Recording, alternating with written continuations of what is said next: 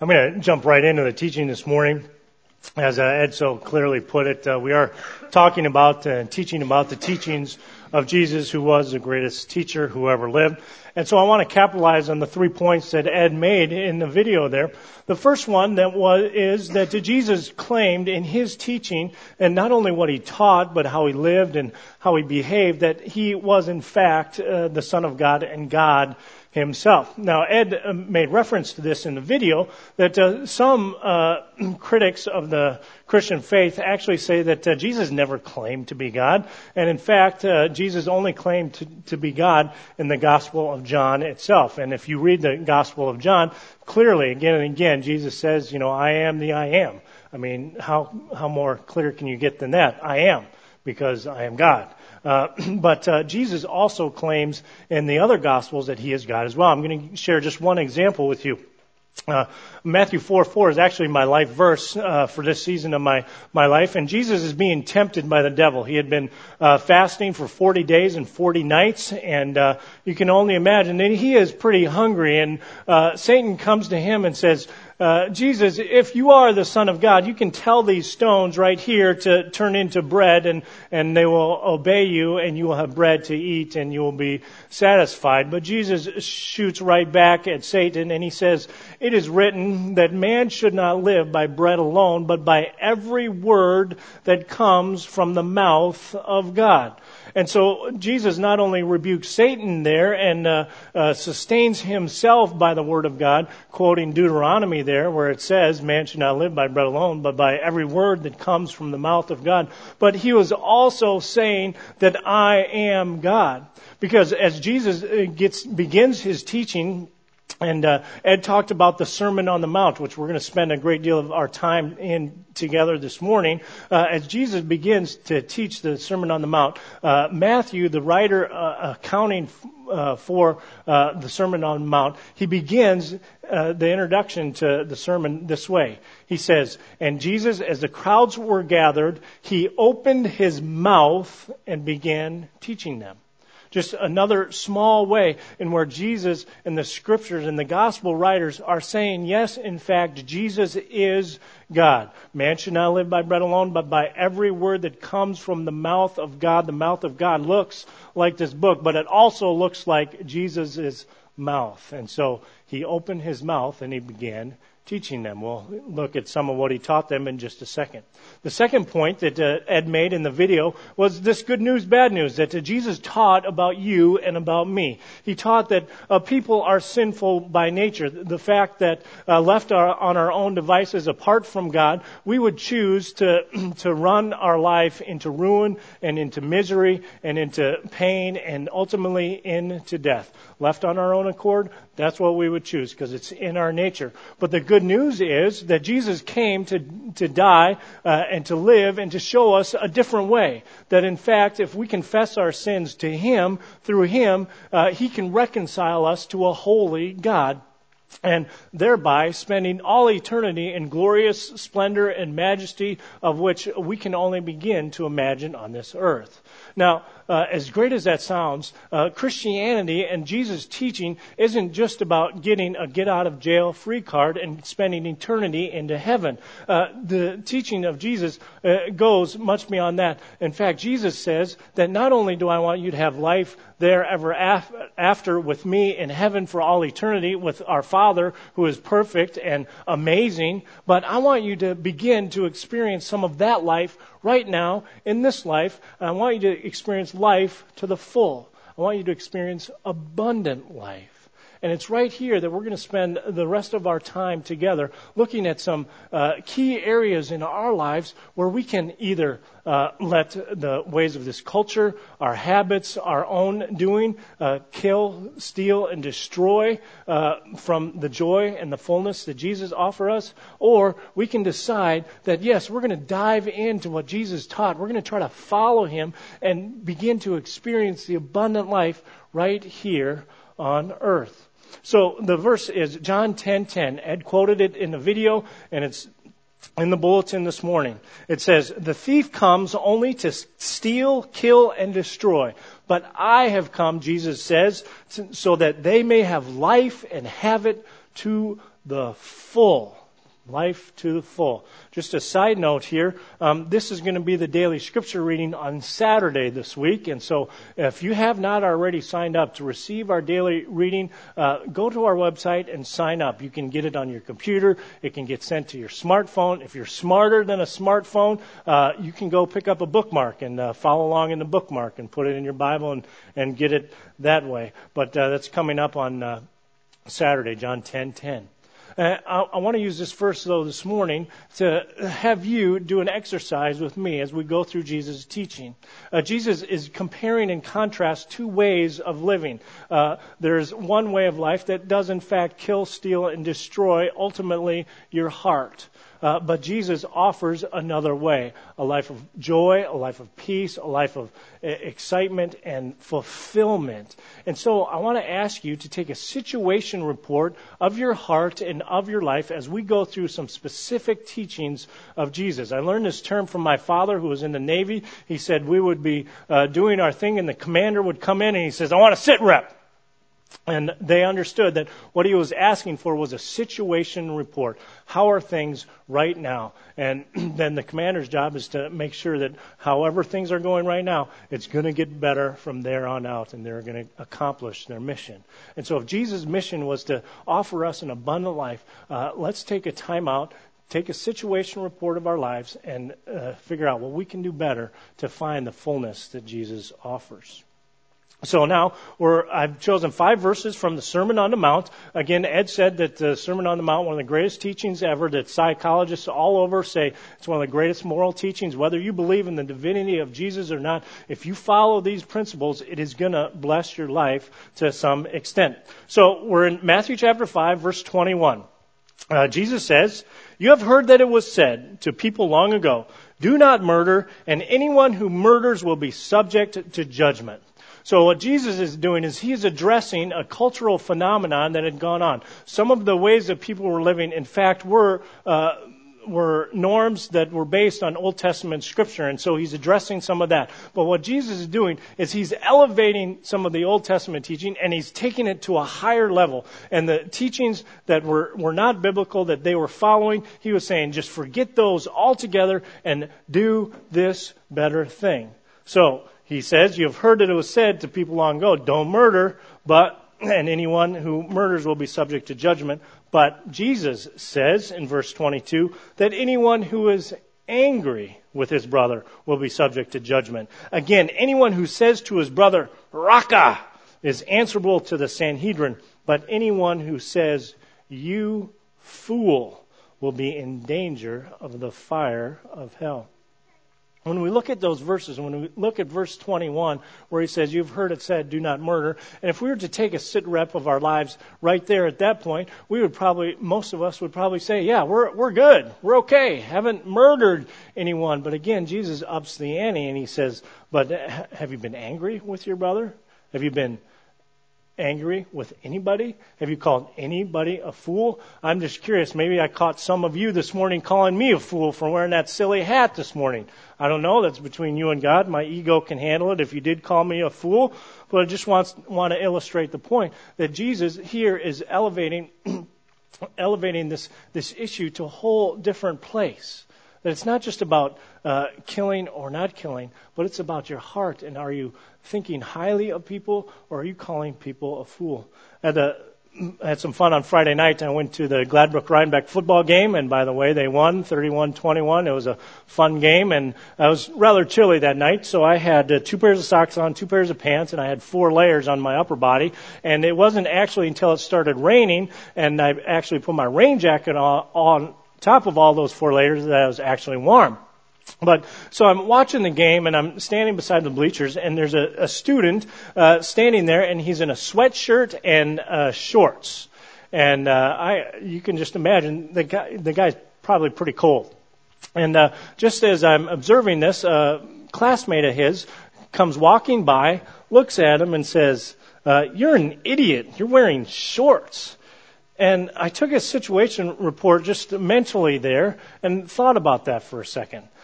Here's this kid wearing shorts, obviously not a smart move by any means. And what was the benefit of the classmate telling him that he was an idiot? the guy probably already felt pretty bad that he was wearing shorts, and he tried to explain to her that he was going somewhere else and ended up at the game, and so was just there in shorts. But this person's comment to him, I'm sure it didn't make him feel any better. Probably made him feel worse. In fact, I saw his head just sink down and say, "Yeah, I am an idiot." Really didn't make her feel any better, and she went on her way. I want you to think about in your own life. Have you called anybody a fool? Have you thought less of somebody because of something they did? I was at lunch a while back with somebody, and they said, "You're a dipstick." And you're probably right. I am a dipstick sometimes, but didn't help my soul. I know it didn't help his soul. How about in your life? Do you have anybody in your life that you would call a fool? Have you been angry with anybody? You guys have heard one of my standing rules in my house, and try to lift it up at chaos as well. It comes from 1 Thessalonians 5:11. It says, "Encourage one another, build one another up, just as you are doing." And so my boys, you've heard this story, are arguing one day, and I said, "Boys, knock it off." "Knock it off, boys." I said, "Boys, you know what 1 Thessalonians 5:11 says?" I said, "Encourage one another, build one another up." And I thought, I'll proclaim the Word of God, and then certainly it'll stop. And of course it didn't stop. And I said, "Boys, let me summarize 1 Thessalonians 5:11 for you. Build up or shut up." And then finally they got quiet, and then laughter erupted.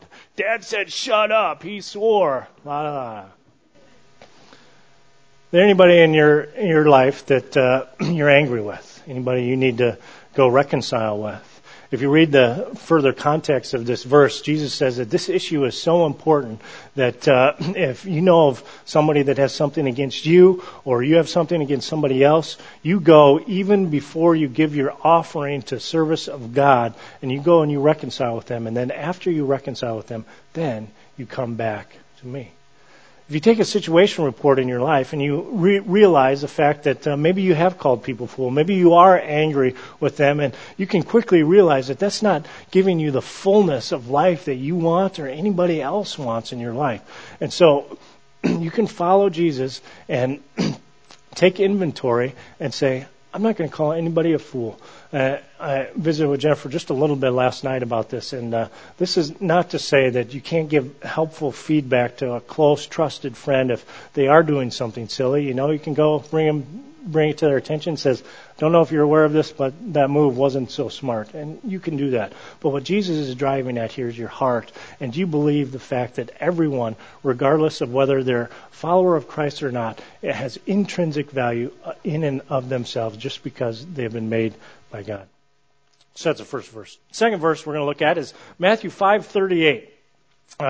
Jesus says, "You have heard that it was said, an eye for an eye and a tooth for a tooth." So again, he's contrasting a former teaching, and he's going to give a better teaching, a better way of life. And he says in verse 39, "But I tell you, do not resist an evil person, and if someone strikes you on the right cheek, turn to him the other also." Elevating a whole new way of living for countless numbers of people that day and for us as well. Now, I want to be clear what Jesus is not saying here. You can take this verse to the extreme and the unhealthy extreme and believe that it's teaching that if you're in an abusive relationship, that you should stay there and you should just keep taking that abuse. So if you're in an abusive relationship, mentally, emotionally, physically abusive, Jesus is not saying stay in that relationship. But what Jesus is actually saying is do not escalate the abuse and the harm that is being done.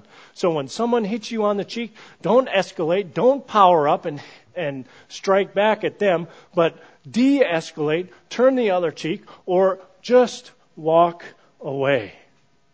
Don't make it worse. I was with some friends not too long ago, and we were driving around helping somebody move, and one of the guys saw a Volkswagen Beetle, and they said, "Slug bug," and popped the other guy right on the shoulder, and then so he's like, "Ow," and that hurts. And then a few minutes later, there's another Volkswagen, so he caught that one first, and he pops him right back on the shoulder. And this thing just escalated and escalated for almost 2 hours. And I'm like, my arm's black and blue, and no one's even hitting me, just watching this take place, and just escalate. I said, finally, guys, stop. Not tooth for a tooth, turn the other cheek. Give each other a break. Don't escalate. I was in college at the time. This happened. A friend of mine was at Iowa State, and he was driving home late at night. And he was so tired he actually fell asleep, and he drifted into the car that was stranded at the side of the road there, sideswiped him. He obviously woke up, jolted him up. He pulls over, and he runs because he's so concerned about the folks in the car that he hit. He runs, and the guy that was in the car that got hit jumps out of his car, and this guy thinks that my friend is coming to beat him up. And so he comes, and before my friend even gets there, he right hooks him just right across the cheek and knocks his tooth out or something. He's bleeding. And my friend says, no, I'm so sorry. I just wanted to check and make sure you're all right. And then the guy kind of settles down a little bit, and sure enough, the authorities come up, and being a good officer, he got a situation report, figured out all the details of what had happened. And so as they got all the details worked out, the officer says to my friend, now, would you like to press charges against this gentleman? Here, my friend had sideswiped this guy's car, and the officer says, would you like to press charges on him for hitting you? And true to Jesus' teaching, my friend just says, no. Like, no, I don't want to do that. I don't want to hold that against him. He made an honest mistake. And my tooth can get put back together. It'll all be okay. Wondering if something like that happened to you, if you'd be able to follow Jesus' teaching and have love and grace and mercy flow out of your heart, as my friend did that day. Take a sit rep in your life. Are you able to live that way? Because Jesus not only offers a different way of living, but he wants to empower you to live that way, to find that fullness in life. We're going to continue in Matthew 5. Look at verse 43, another teaching along the same theme. Jesus says, you have heard that it was said, love your neighbor and hate your enemy. But I tell you, there's a better way. He says, love your enemies and pray for those who persecute you. Love your enemies and pray for those who persecute you. Here, Jesus ups the ante even more, and what he's ultimately saying is that every person, whether they're redeemed and following Jesus Christ or not, has integral worth, and they have value just because they're a human being. And I think too often in our Christian culture, we can experience something that often happens, that we mistake criticizing someone and thinking less of them because they're not redeemed and they haven't found Jesus. And so, of course, when somebody hasn't found Jesus, they're going to do silly things. They're going to do things that we don't think are right and good. That's just a reality. But that does not give Christians the right to judge and condemn and ridicule somebody else, whether or not they're nice people or not. Jesus says, no matter what, love your enemies and pray for those who persecute you. I want you to take a situation report in your life right now. Do you have anybody in your life that maybe you would consider an enemy? Maybe somebody that's done something horrifically bad to you. Maybe you've been on the receiving end of some harsh words, and you think, this person is my enemy. I don't want anything to do with them. Well, that's fine. You don't have to have anything to do with them. But Jesus says, if you want to find that fullness in life, if you want to steer clear of things that kill, steal, and destroy, you need to transform your heart through me, and you need to pray for those who persecute you, and you need to love your enemies. I did a sit rep on this in my own life, and I think I can honestly say I don't think I have any enemies that I wish ill upon. But I did think of an incident a while back of a gentleman that I didn't like too much. And so a few years ago, I was the president of our classis. Our classis is a district of churches. We have 22 churches in our classis, and I was the president. And I'm kind of a bold, progressive thinker and want to try new things. And so I came to our executive committee meeting, and I said, this is what I want to do for our next meeting. We're going to do this and this and this. And I saw one of the guys at the table just get visually upset, and he was getting emotive, and he just let it fly. He says, I don't think we should do this. This is dumb. This is not right. We're not going to do this. And I had a decision to make. Was I going to power up and be the president here and shoot him down? Or was I going to listen to him? And by God's grace, I just listened to him. I said, well, tell me more about that. Tell me why you think that or the like. And he kind of calmed down. See, I took Jesus' words to heart. Don't escalate, but de-escalate. Offer him something else. That idea ultimately passed, and we had a great meeting. The next meeting, fast forward a couple months later, another bold visionary idea, and I shared it with everyone and got some discussion going. And this time, he actually stood up and he says, "I will not stand for this." And I got just so quiet and disappointed in my heart, and I so wanted to power up and say, "You're wrong. Sit down. You're just wrong." God's grace, I didn't. A few weeks later, I called him up. I said, "Hey, let's go to lunch." We went to lunch, and I heard him out, and ultimately he says to me, he says, "I just want God to be honored and glorified in all that we do." I thought, really? Like, that's what I want. And we found common ground. So here's a gentleman that could have been my enemy. We found common ground, and we both want the same thing. Just a few weeks ago, he sent me an email and said something kind of funny, and it struck me funny, and so I shot a funny one-liner back to him. And his last email to me said, "Michael, you make my day. Here I have a Christian brother, a friend, where I could have had an enemy. I'm finding abundance in my soul that Jesus offers. How about in your life? Situation report. Got any enemies? Got anybody you need to reconcile with? Anyone you need to have a conversation with? Try to understand more where they're coming from?" Some of you have people in your mind right now that you think, "I wish I had the boldness to go and talk to them." Maybe don't have the boldness enough. If you're in that situation, you want to give me a call, I'll come. I'll sit and be a mediator. I'll just listen to you and I'll listen to them and I'll help you find common ground. So important. Jesus says the abundant life is found when we love our enemies and we pray for those who persecute us. We're going to shift gears just a little bit here and look at possessions and material things.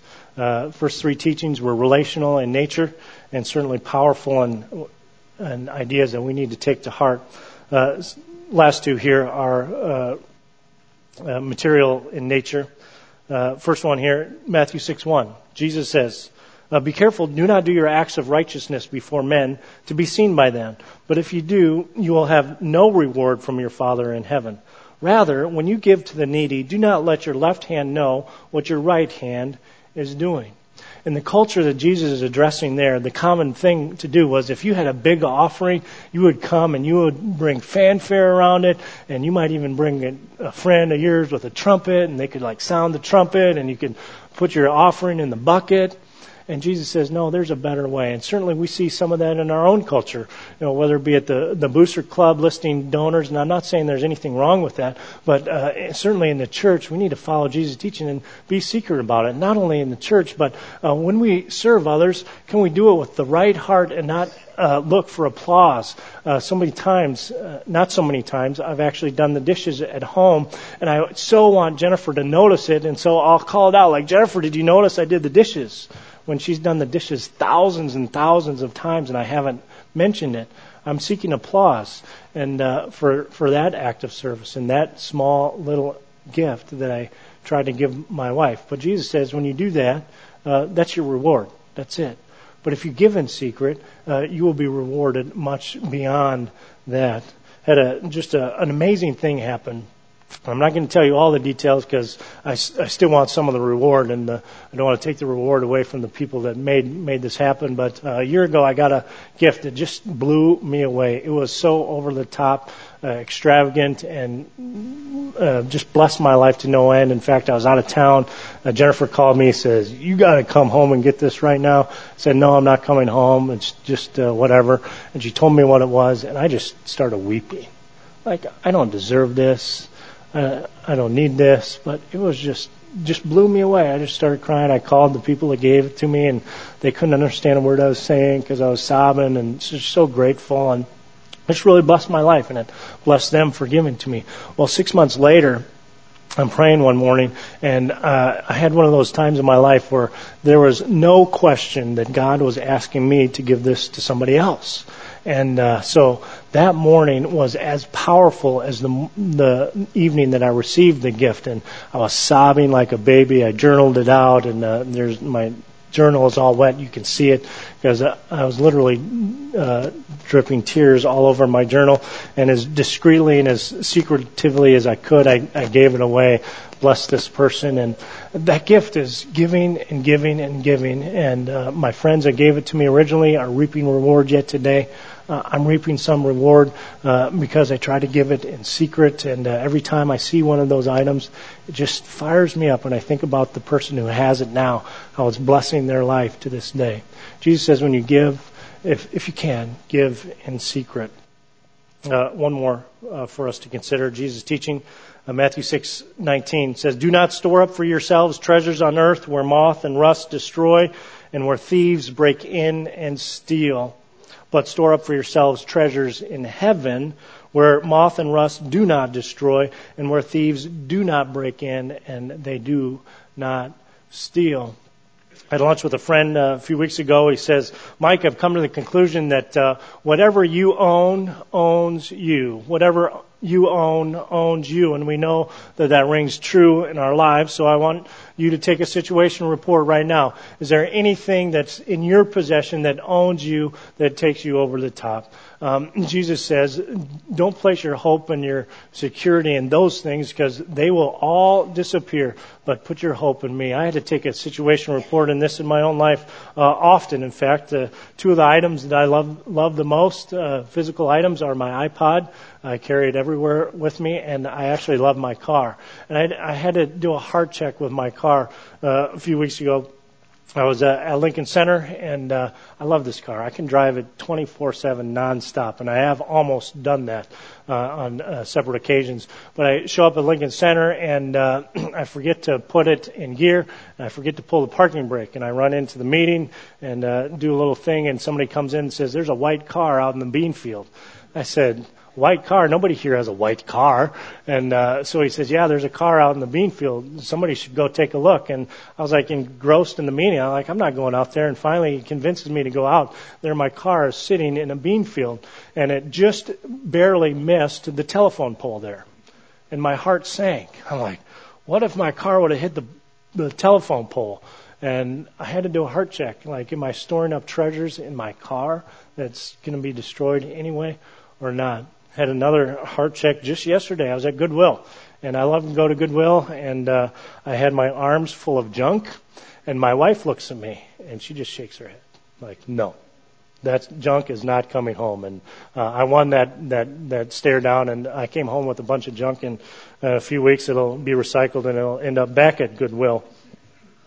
But the point is, life, the abundant life that Jesus offers, is not found in things on this earth, but it's found in following Him and following His teachings.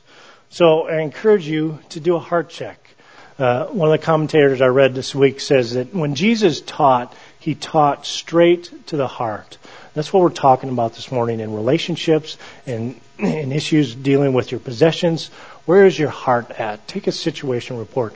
Are you allowing our culture, habits, ways of this world to kill, steal, and destroy your heart? Or are you living into Jesus and the abundant life that He offers you? Because He wants to strengthen you. He wants you to give you the power so that you may have that life to the full. Let me pray. Heavenly Father, we come to you this morning, and I believe that every one of us here wants the abundant life that you offer. We don't want life to be stolen from us. We don't want those things that hinder us, that eat away at our soul, but we do, in fact, want the abundant life that you offer. So we ask in Jesus' holy and precious name to draw all of us to you and remind us continually, again and again, that you're where life is found. And as we take steps of faith, even if we don't know what's going to transpire, as we meet with individuals, as we maybe even sell some of our possessions, but may we find that abundant life in you to the abundance of our souls and for your glory and honor forever. And we ask this in Jesus' name. Amen.